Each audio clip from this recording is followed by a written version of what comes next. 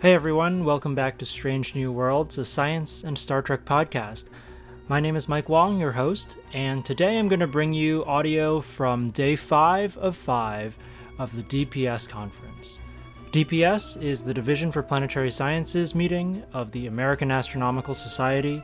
It's an annual conference that bounces around every single year. This year it was in Knoxville, Tennessee. And I've released 2 other episodes with audio from DPS. The first was episode 50, which was an advanced release of Day 4's interviews at DPS. This was because on Day 4, we had a big Star Trek announcement about the new Star Trek animated series called Lower Decks. And I decided to interview a bunch of planetary scientists randomly passing by in the exhibit hall. And that was a lot of fun. You should go back and listen to people's gut reactions when they first heard the news that CBS was coming up with a new animated comedy series. That was a fun conversation. Now, the first 3 days of DPS, I recorded Captain's Logs, and you can listen to those in episode 54. These are mostly monologues of me recounting my time at DPS, the fun conversations that I had, the cool Star Trek connections that I made, and the amazing science that I learned. On Day 5 of the meeting, though, I sat down with 3 other scientists. In the order you'll hear them, they are Dr. Peter Gao, whom you've most likely heard if you've listened to this podcast before, Dr. Laura Mayorga, and she was on episode 50, part of that Day 4 interview session about the Lower Decks comedy show, and a brand new guest, Danica Adams. All 3 scientists are planetary scientists studying various processes on planets, trying to understand the strange new worlds that we are investigating in real life today. Without further ado, let's jump to the conversation. Wait to move. I was going to do it on the couches out there, but it was picking up the vibrations from the escalator. Wow. That table was actually shaking, and it was pretty incredible. Yeah, not that great, but yay, we're here. Peter just yawned. Are you tired? I am so tired. Why are you tired? I've gotten an average about 5.5 hours of sleep this week every night. Do you want to explain yourself? I don't need to explain myself. You've been going hard. You've been living life. I've been Chatting it up. networking. I've been selling myself. Let's talk about that. So you're at a very critical stage of your career. That's right. And you're what's called a postdoc. Now, for those of you who aren't in academia, postdoc is like a weird, you don't really think about what that means too much. So what does that mean to be a postdoc? Well, a postdoc is like a transition period in your life between something that seems permanent and something that is perhaps permanent. In academia, you essentially start off, sometimes you start researching in undergrad, but usually you start off researching in grad school. And if you make the decision to continue along the academic road, then you'll go on to become a postdoc, where you have the opportunity to do a lot of research and connect with a lot of more senior people. And from there, you'll have to try very hard to get a permanent position in the field, be it a professor or a scientist. We also have Laura Mayorga here, who you may have heard on the Day 4 podcast. She's also a postdoc. Laura, why don't you go ahead and introduce yourself? Because you haven't been on the podcast quite as much as Peter has. Yeah, so I'm Laura Mayorga. I grew up in Seattle. I'm currently a postdoc at Harvard as a Harvard Future Faculty Leaders Fellow. Woo-woo, right? Yeah. I always like describing being a postdoc with the doctor analogy. So like you go to med school and like you get your medical degree and then you go to residency and then you can become like a full-fledged doctor. So like a residency, you're still like, working with patients and doing that kind of thing, but you have like oversight from somebody, from an actual like doctor. So postdocs kind of like that. we're doing our residencies, essentially. And we have one last guest here who's not a postdoc yet, maybe in like 6 months or so. No. Danica, why don't you go ahead and introduce yourself to the listeners?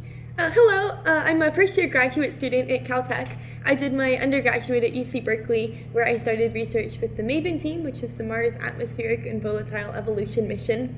And then I worked with Peter Gale and Imke de Pater, looking at the hazes, which is like little particles in the atmosphere, and how they affect the spectra, or how we can look at the atmospheric composition of exoplanets. Excellent. So like I said, 6 months or so, you'll have your PhD in your hand, because I feel like you've done a lot more research than at least I did by the time I was a first-year grad student. So, yeah.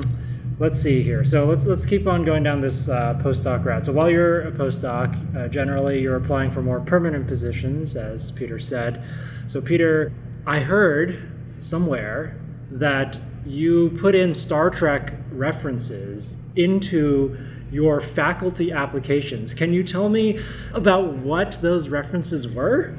So originally there was a very, very blatant reference in my research statement, which is a document where you describe your research to your hiring committee, search committee.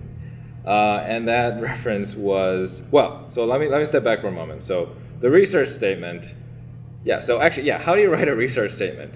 That was a question that took a lot of pondering. But at the end of the day, the research statement is about what your future vision is for your research and what road you want to go down. A lot less about your actual research you've done in the past, it turns out. So anyway, I split the research statement into multiple parts. The first 2 parts was about near-term research that had a lot more solid footing. I had ideas. The last part, which was essentially just one paragraph, was very forward, maybe 20 years down the line, and I talked about looking for habitable planets. And the title of this section was Where No One Has Gone Before. So that was a very blatant reference.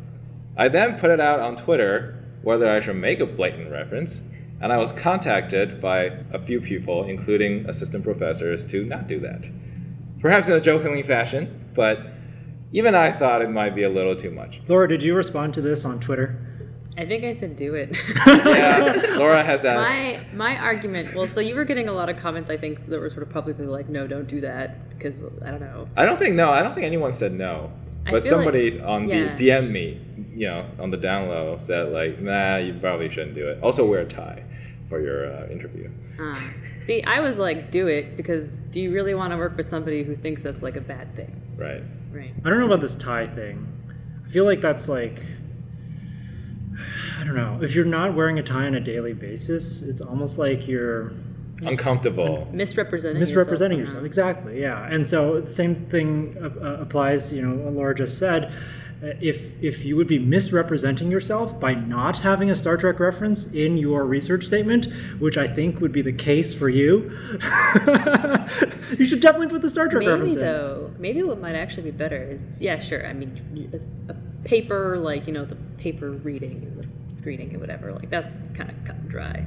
But if you, like, get the colloquium talk, like, go in the tie if you want to, but that could be a Star Trek tie. And you can have Star Trek references all over that, right? Yes. Because, I mean, you do these colloquium talks, and it's usually, like, they invite out everybody in the department to come see those, right? So you're going to be talking to grad students, you're going to be talking to undergrads. That's right. I will. Departments. And that's when you really want to show, like, this is who I am. I will definitely put Star Trek references in that.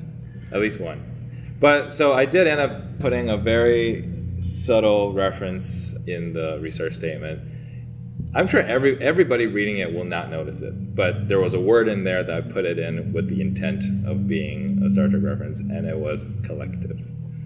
I use collective to describe a collective of planets that would be nice to look at the trend over multiple planets instead of just looking at one specific exoplanet. But that word was there as a Star Trek reference. This being a reference to the Borg? The Borg collective. Okay. Yes. Okay. Come on, Mike, it's obvious. All right. Very good. So we've already established on a previous episode that Laura is a big Star Wars fan. Danica, I actually don't know how much science fiction you're into. Do you want to tell us? I've only seen the newer Star Wars, but I've really enjoyed them. I am sad to say I've never seen Star Trek. Not even the reboot? No, not even. Girl! Let me tell you something, girl. Well, actually, I think a lot of people, know about Star Trek as this cultural phenomenon and feel like it's hard to break into it because there are well over 700 episodes, there are 13 movies, there's even a really old, kind of crappy animated series that you could watch if you want. Yeah, I went there. The animated series is pretty bad. We just alienated like 2 listeners. Where James. would you, since you know Danica, because you've been working with her on the Cloud and Hazes, as we've established, where would you suggest Danica starts? So there's this episode called Threshold. No. What? No, I don't watch that episode. Where would we start? Well, actually, I don't know. We never really talked about your TV habits or entertainment habits. So, if you don't mind sharing, what is your favorite TV show or book? Maybe books will help. I guess I'll watch a bit of The Office. Okay. But mostly just with friends, so. Okay. We might be into this new comedy Star Trek series then, if you like The Office. The Office is a comedy, right? Yeah. Oh, no, Dwight. Dwight was on The Office. He's also in Star yeah. Trake. Rainn Wilson. Maybe you should start watching Discovery then. I think that's. I mean, Wait, who was he in Star Trek? he was Harry Mudd, the smuggler, right? Wait, smuggler?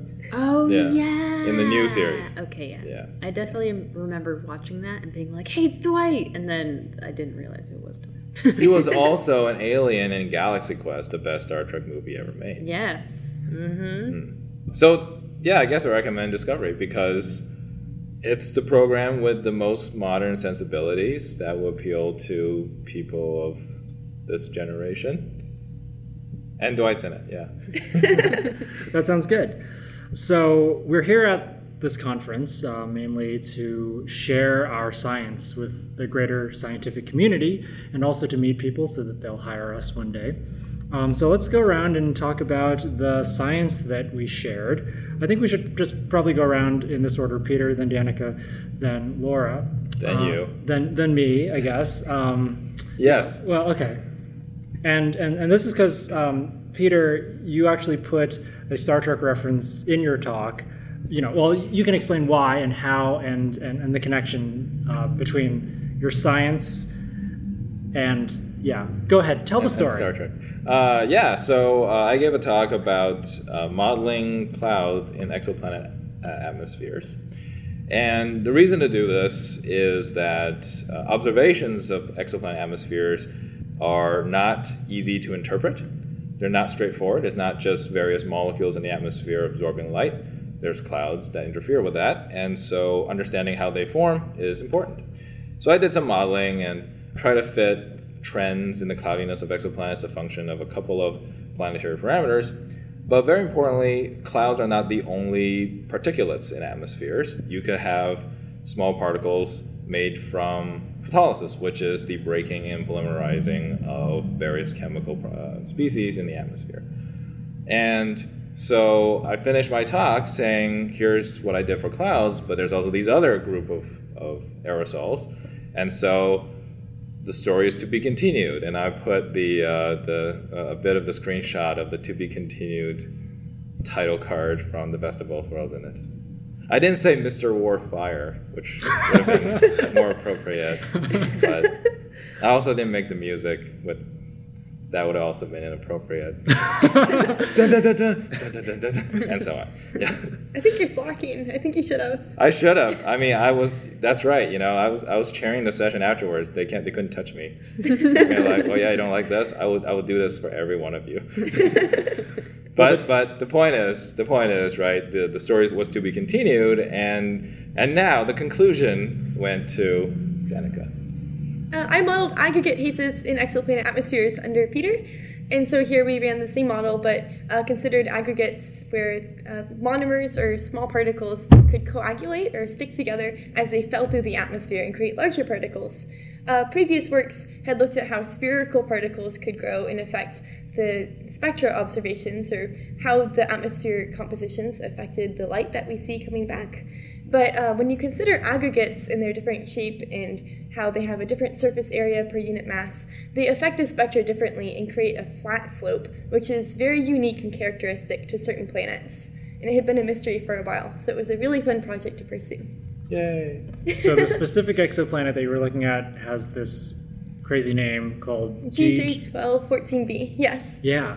And so you determined that these aggregates were a better fit for what's happening on that planet rather than spherical aerosol particles. Exactly. So give the listeners a mental picture of what they should have in mind for an aggregate. Everybody can probably picture a sphere floating in the air, but what is an aggregate? Sure, an aggregate has something called a fractal dimension that's less than 3. So that describes how fluffy or porous the particle is. So if it's a sphere, then the whole thing is just kind of solid and has a dimension of 3. But if you can imagine maybe like a sponge or something with holes through it, it's kind of porous, and so it doesn't quite have a fractal dimension of 3. Got sponges floating in exoplanet atmospheres. All right. Laura, what did you share with the scientific community at this conference? So I've been trying to sort of fill this niche and connect the two communities together, the planetary science community and the exoplanet science community, because sometimes we don't speak quite the same language. I'm interested in studying the diversity in exoplanet atmospheres, and in order to be able to recognize that diversity, we sort of had a need to be able to place them in context with the things that we already know. So what I've been doing is using solar system data sets where we can actually resolve the planets, resolve the atmospheres, their surfaces, here in the solar system, of course, and sort of turning that data into something that exoplanet scientists can understand. So basically, I'm throwing away all that resolution and being like, here, these are observations as if they were exoplanets. What kind of atmosphere would you guess this planet might have? What kind of changes would it undergo? What kind of future observations of certain types would look like if this were our object? And since we know all the right answers here, we can basically test to see how well we're doing. So previously I had looked at Jupiter and measured the phase curve as seen by a Cassini flyby. A phase curve is basically just a measure of how the reflectivity changes as a function of like illumination angle. So if it's like a full moon, for example, like that's phase 0, and then if it goes to quarter phase, that's phase 90. But in all these images of Jupiter I had, the Galilean satellites would occasionally like come into the field of view of the camera.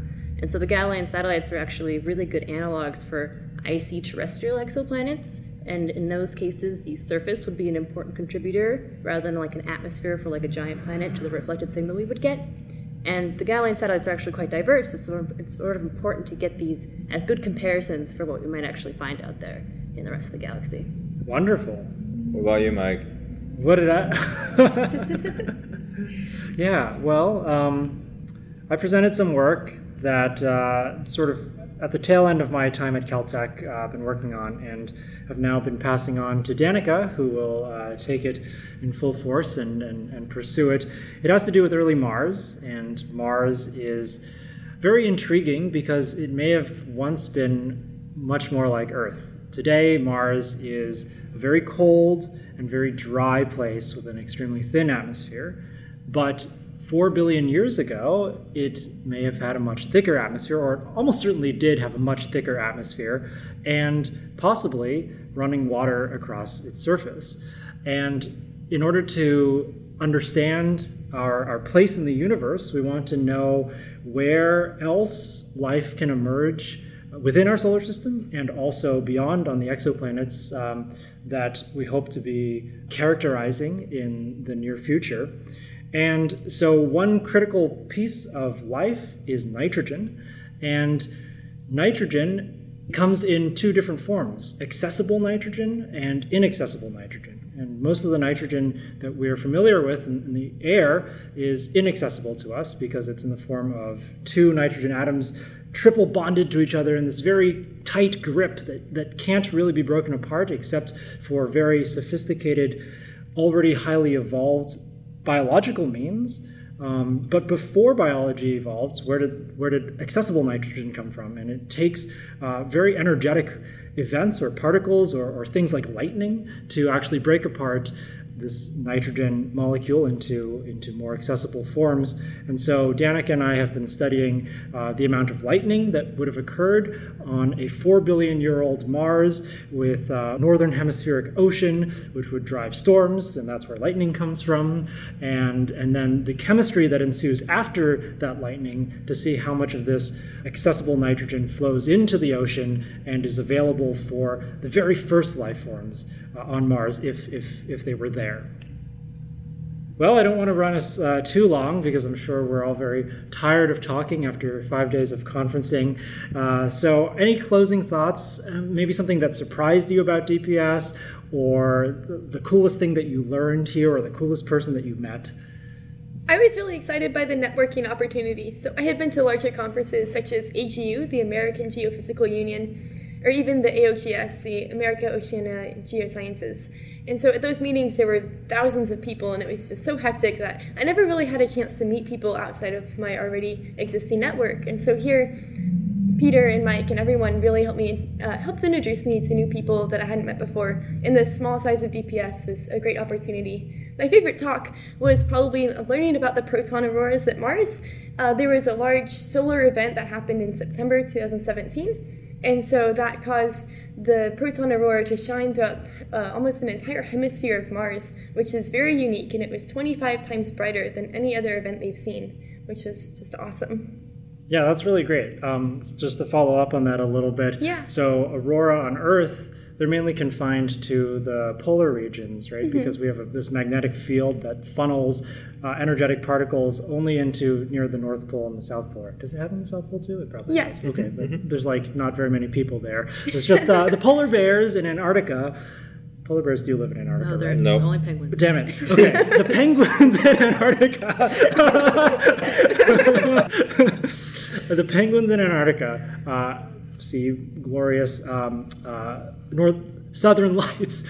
My goodness, I'm having a hard time with these aurorae. But anyway, here in Tennessee, or even in Boston, or in California or Seattle, we don't see that because we're not close enough to the poles. But on Mars, there's no magnetic fields, right?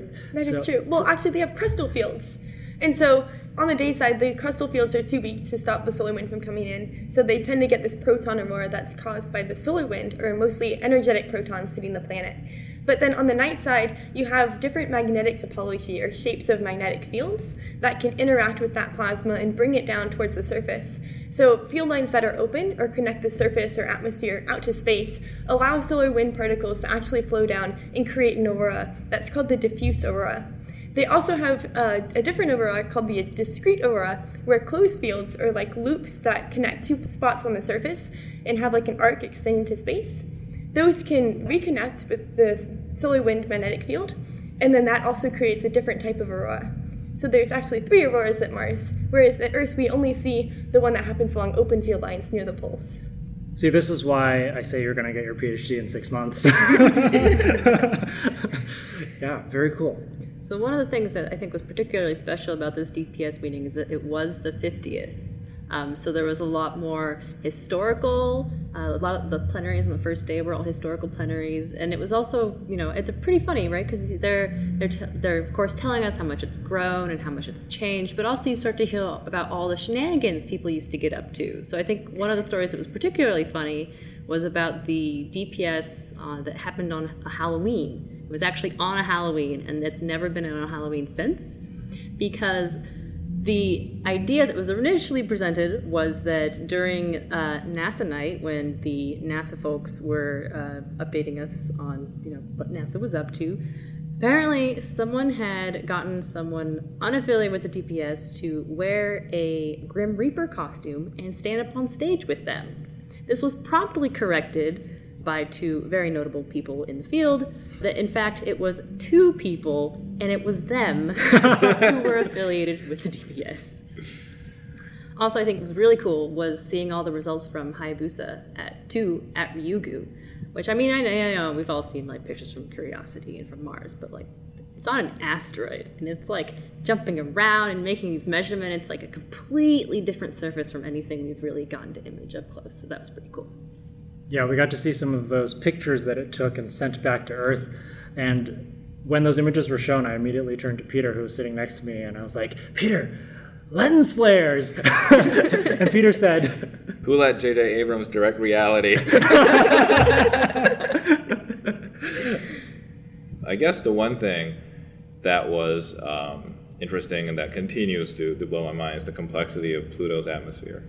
Pluto's atmosphere is just a mix of so many processes going on. Because it's so dilute or low pressure, low density, its constituents matter a lot. So by constituents, I mean the chemical species and the aerosols that are in this atmosphere.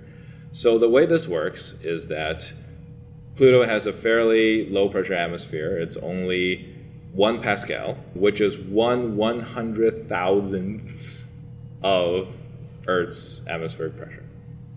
Okay, so very low pressure, mostly made of nitrogen with a bit of methane in it.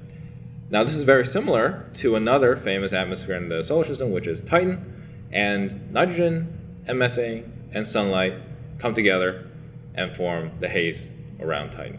So Pluto also has a haze, and it turns out that the haze affects the temperature in the atmosphere by heating or cooling it through interactions with sunlight.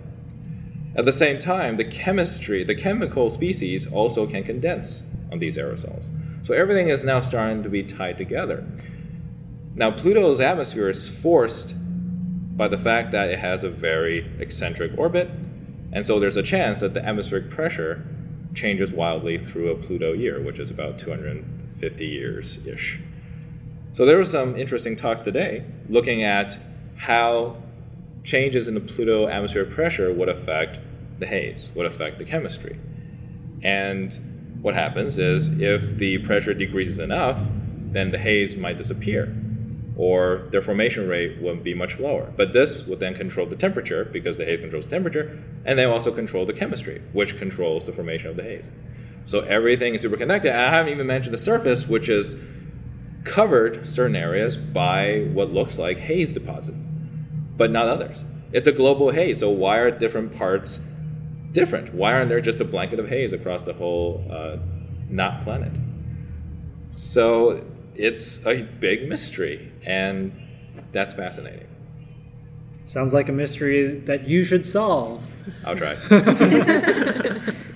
All right. Well, thank you all for joining me and indulging me in recording for day 5 of DPS, and we'll see you out there. That concludes episode 55 of Strange New Worlds and the recordings from DPS 2018. My goal for bringing you content from scientific meetings is to give you a glimpse at one of science's most time-honored traditions, sharing our research with others. Unlike a Star Trek convention, where there are celebrity guests and convention attendees, scientists at a conference are simultaneously the celebrities and the audience. We each have our own novel updates to share, and we each have so much to learn from one another. By the end of a 5-day conference like DPS, most of us are wiped out. But I'm glad that Peter, Laura, and Danica were able to spend a little time with me to recap the conference and share their excitement for research and Star Trek with you. I'm wishing Peter and everyone else who's on the scientific job market this fall all the success in the universe. Qapla', and I'll see you out there.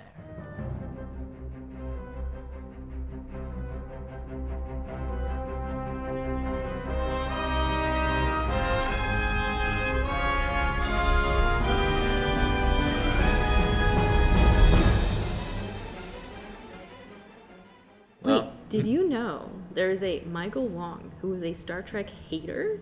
Really? Where? I Googled Michael Wong, Star Trek, and I got StarTrekDestroyer.net. And like a bunch of like articles of like, this guy hates Star Trek for reasons. StarDestroyer.net? Yeah, I think that's Not what Star it Trek was. Destroyer? Maybe it was Star Trek Destroyer. Maybe it's Star Destroyer. I don't know. Yeah. Okay. But I was just like, oh man, good thing you're not the other Michael Wong. It's the mirror universe, Mike Wall. Oh yeah, it must be the mirror me. Wait. I don't know what his middle name is. Michael Wong is the creator of the website StarDestroyer.net, which is best known for its comparison of the technology of Star Wars versus that of Star Trek.